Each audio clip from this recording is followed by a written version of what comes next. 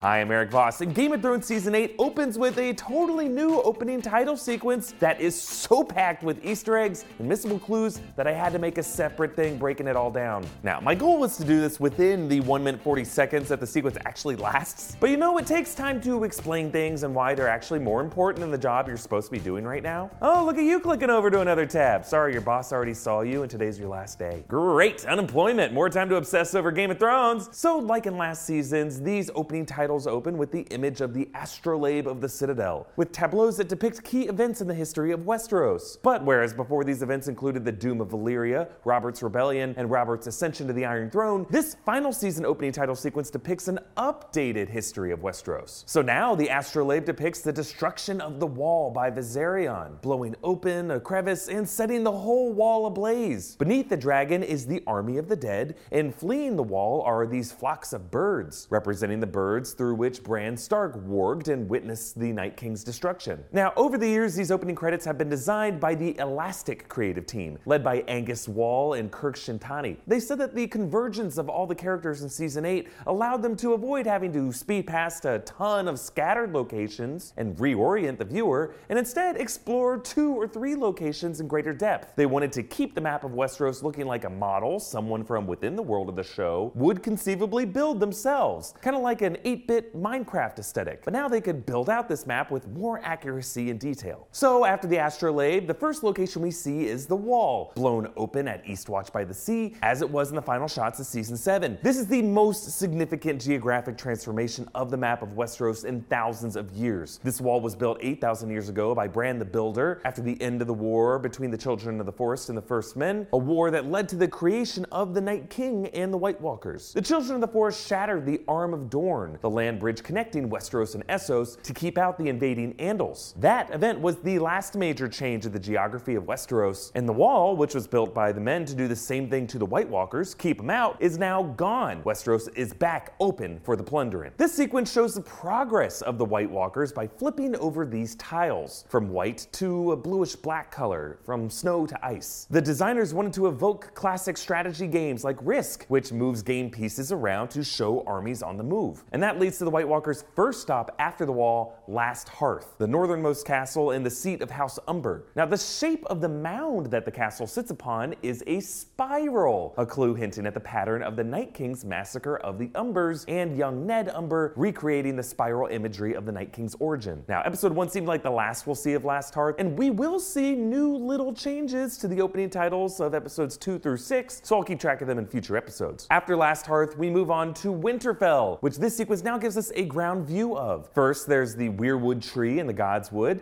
and unlike past seasons, the tree now blooms with lush amounts of red leaves. This could be a reflection of all the surviving Starks back under one roof, finally, or the fact that Bran, the three-eyed raven, who has a spiritual connection with the Weirwood trees, Bran is essentially a tree boy who talks, can now see wider and further than ever before. Then we glide into the interior of the Great Hall. It assembles with gears and cogs and levers, kind of like the inside of a clock, a steampunk Leonardo da Vinci design. In order to keep all these new building edifices consistently sized, the design team made them to scale of a man of 6 feet in height. Then down into the crypts, where we briefly pass the statue of Lyanna Stark, the location of Jon's critical revelation in episode 1. Now, since past opening sequences were lit by the burning sun, these dark crypts inside presented a lighting problem, so they lit the crypts by torchlight, and the designers cast a flickering light movement on all the surfaces. Next, the astrolabe shows us another major historical event, the Red Wedding. This is set at the Twins. The decapitated Stark direwolf hangs from a noose. The direwolf's body is filled with arrows and a dagger in its back, just as Robb Stark was murdered. A Lannister lion bears down with a Tully fish in its mouth for Tywin Lannister's victory over Catelyn and the rest of the Tullys. And a Bolton flayed man holds the direwolf's severed head for Roose Bolton's role in helping orchestrate this assassination. Our final destination is King's Landing, but just north of it in the Riverlands is the God's Eye Lake, known for the mysterious Isle of Faces in the middle, which is an uninhabited island that contains a grove of weirwood trees. This was the location the Children of the Forest formed the pact with the First Men. Some believe this is the location the Night King was created. No one knows much more about the island because it's just maintained by a sacred order called the Green Men, who row out to the island. They ride elks. Some believe that they have antlers or horns themselves, and they have dark green skin. I don't know, maybe they're out there having sex connects with those tree faces. Hey, no one can prove me wrong. But interestingly, in these titles, the Isle of Faces isn't an island in the lake. It's connected to the mainland. It's a peninsula. Could this tiny change mean the Isle of Faces could be a place the characters visit, a possible destination of the Night King? And maybe his aim is to return to his origin point and exterminate any remaining children of the forest who live there, along with their,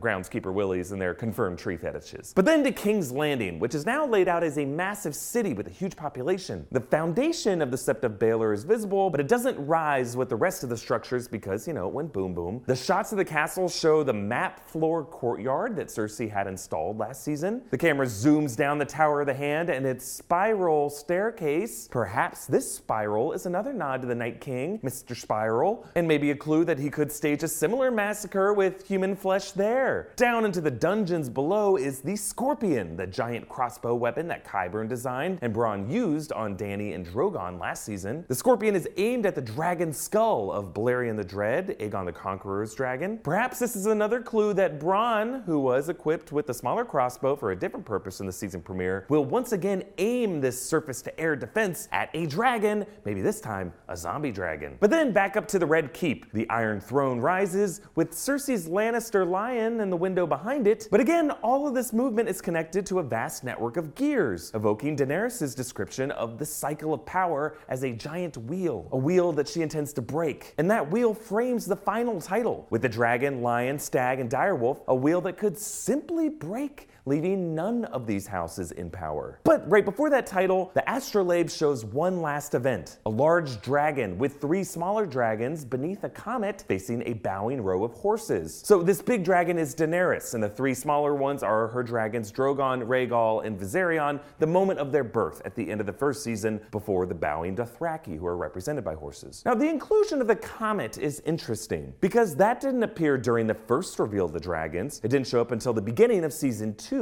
after their arrival. Many interpreted the comet as a sign of the dragon's return to the world, and perhaps the return of magic in general, or maybe it really was the bleeding star of the Azor Ahai prince or princess that was promised prophecy, rendering Daenerys Targaryen here as that prophesied hero. But I'm curious to know from you guys, what do you think the Night King's final destination will be? The Isle of Faces or the Iron Throne? Comment down below with your thoughts and follow me on Instagram and Twitter at EAVoss. And again, these opening titles will likely evolve in little ways episode to episode, so be sure to check out my weekly scene-by-scene breakdowns for all the new clues as they emerge. You can find them by subscribing to New Rockstars on YouTube and subscribing to our podcast feed, Westeros Weekly, if you haven't already, to get early access to all of our Game of Thrones coverage. Thank you for watching, and sorry for getting you fired.